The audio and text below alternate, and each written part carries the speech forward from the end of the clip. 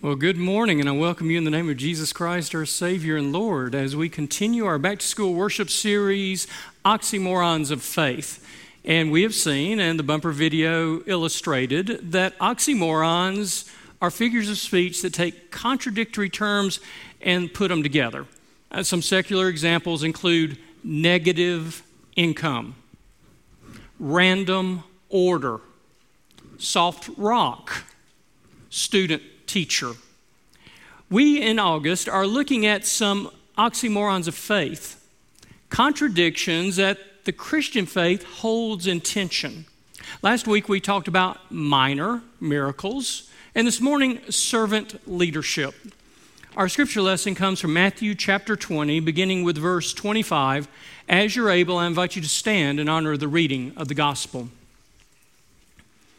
Jesus called them together and said, "You know that the rulers of the Gentiles lord it over them, and their high officials exercise authority over them. Not so with you. Instead, whoever wants to become great among you must be your servant, and whoever wants to be first must be your slave, just as the Son of Man did not come to be served, but to serve, and to give his life as a ransom for many." Amen. Would you please be seated? Blake Mykowski is an American success story. The teenager attended SMU on a tennis scholarship, and while he was there, started a door-to-door laundry service for his fellow students called Easy Laundry. It expanded to 7 different campuses. He eventually sold out to his partner, moved to Nashville, and began an outdoor media company. 9 months later, he sold it to Clear Channel. Then he and his sister Paige participated in the 2nd season of CBS's Amazing Race.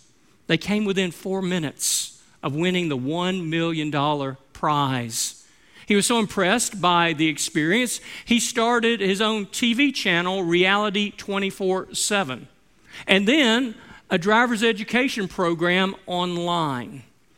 In 2006, he was vacationing in Argentina and first saw a peasant footwear with a rope sole called the alpargata. He also was in some extremely poor regions where many of the children had never worn shoes, and it was common for them to cut their feet and get infections.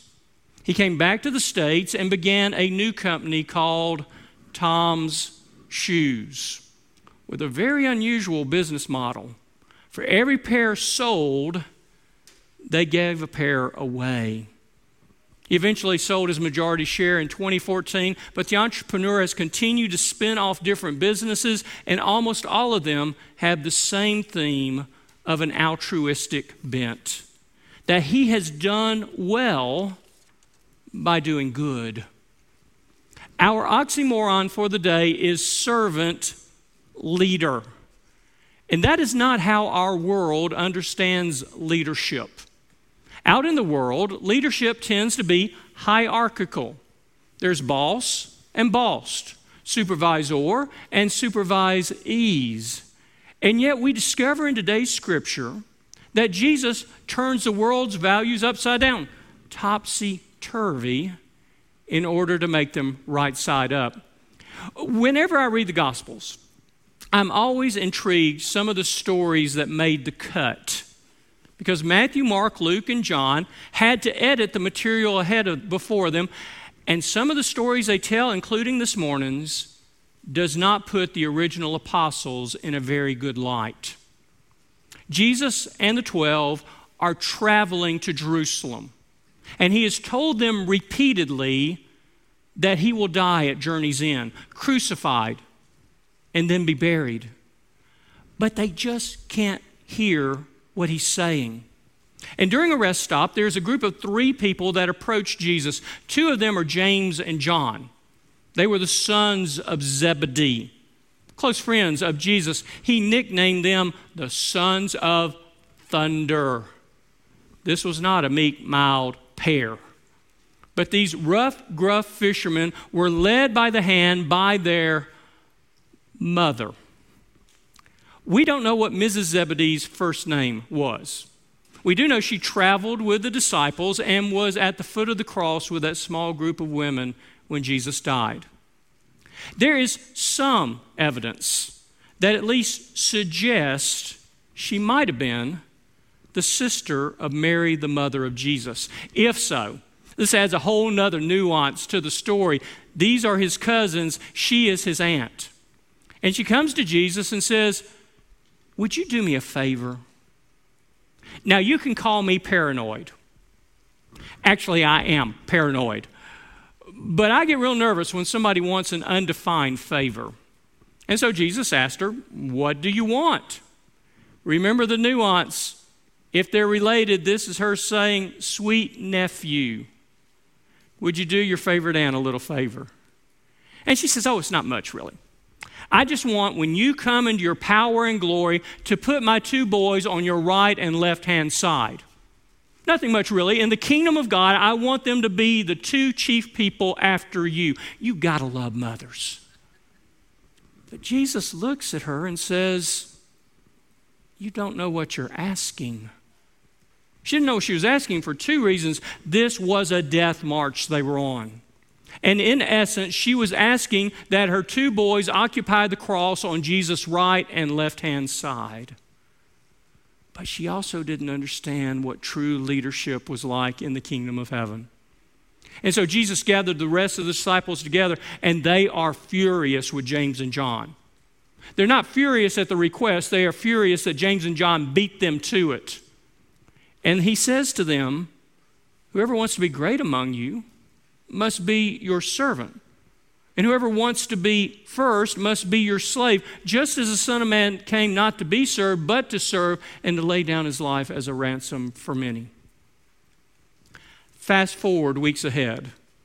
Jesus and the 12 gather in an upper room for a Passover meal in Jerusalem. It's only in retrospect they realize this is the last supper they will share together. And the disciples are still arguing over who is the greatest. Matthew, Mark, and Luke tell the story of the institution of the Lord's Supper, Holy Communion. John focuses on a different aspect of that evening. He describes how Jesus shed his outer robe, wrapped a towel around him, took a basin of water, and began washing the disciples' feet. It was common in that culture for Jews, Greeks, and Romans, when guests arrived at a door, to have a basin of water, a towel, and a chair where people could wash the dust of the road off their feet. If it was a wealthy host, then they might have a servant standing there doing it for the guest. But Jesus serves neither as host nor as guest, but as the servant. It was a very uncomfortable moment for the 12. And then Jesus looked at them and said, "Do you understand what I have done for you? You call me teacher and Lord, and rightfully so, for that is what I am. Now that I, your Lord and teacher, have washed your feet, you should wash each other's feet. For I have set an example that you should do as I have done for you." And over the years, in various times and places, there have been traditions within the life of the church who have adopted foot washing services as a regular part of their worship. And at the culmination of our worship service today, we will not be doing that. I have participated in foot washing services. I have washed other people's feet. I've had my feet washed. I'm not sure which is more uncomfortable. And it's one of those oddities of the United Methodist Church, along with most of Protestantism, that we define the sacraments of the church by two criteria. Did Jesus command it, and is it available to all? And by those norms, foot washing ought to be a sacrament along with Holy Communion and baptism. But it never gained traction in the mainline church because, and this is a theological term, it has a high yuck factor. Who wants to wash somebody's feet? Who wants to have their feet washed? We want to be firstest with the mostest. Wherever we are, we want to be in charge and be at the head of the line. And it begins really early. There's a story about two little boys on a Saturday morning were waiting for their mother to cook pancakes. And they began to argue over who was going to get the first stack. And the mother, as a good Christian, saw this as a teaching opportunity. And so she said to her boys, if Jesus was here, he would let his brother have the first stack of pancakes. And they mulled over that theological lesson, and finally the older one sighed and said, okay, Timmy, I'll let you be Jesus this morning. Be Jesus this morning. See, he was going to get the first, never mind. 8:30 crowd found that a whole lot more funny than you did. Isn't that who we are? We camouflage it a little bit better as teenagers and adults, but we want to be first. We see it in Jesus' ministry. It continued in the life of the early church. One of the first crises that the leaders of the church in Jerusalem faced in Acts chapter 6 was one of those details in the church people should not have had to argue about. There were two groups of widows in the congregation. One were of Aramaic descent, the other were of Greek descent, and like their Jewish tradition, the church cared for widows who did not have family to support them. But they began squabbling with one another, each saying the other was getting more food, money, and attention. And the apostles said, this is ridiculous. We have been tasked with proclaiming the gospel of Jesus Christ. We can't tend to such internal squabbling. And so in a brilliant managerial decision, they made it somebody else's problem. They asked the church to select and to set aside 7 persons of high spirit and wisdom to serve in the role as deacon. And I want you to think for a moment. This is the church emerging. Its organization, its structure has not yet been set into place. Deacons will be second only to the apostles leading the church. Do you know what their job description was? Waiting on tables and handling the money. If you think that's a glamorous job in the life of the church, I invite you to come volunteer Wednesday night at our family supper. Or join the ushers when they go to the counting room and count today's offering. Deacon literally meant one who serves. And that tradition has continued in the church today. Now, it looks different in various denominations. In the Baptist church, deacons are typically laypersons who are elected to help guide the congregation. In the Roman Catholic Church, they are those who are tasked with helping to administer the sacraments. In the United Methodist Church, they are persons who are ordained to word, service, compassion, and justice. And in our own church here at Northside, we have 3 deacons. We have Reverend Sarah, Reverend Catherine, Reverend Angela, all of whom serve within the life of the church. But you can make a strong case that the spirit of deaconhood is one for all of us. That we are all called to be people who serve, to kneel with Jesus as servant leaders, and to show the love of God by setting ourselves aside and putting others' interests at a forefront. And this morning, part of what I want to encourage you to envision, what would it look like, in very concrete terms, to be a servant leader at home, work, school, church, community? What would it look like to be a servant leadership in your household? And everyone here is different. Some are single, married, some have children at home, some are caring for aging parents. There's an old adage, charity begins at home.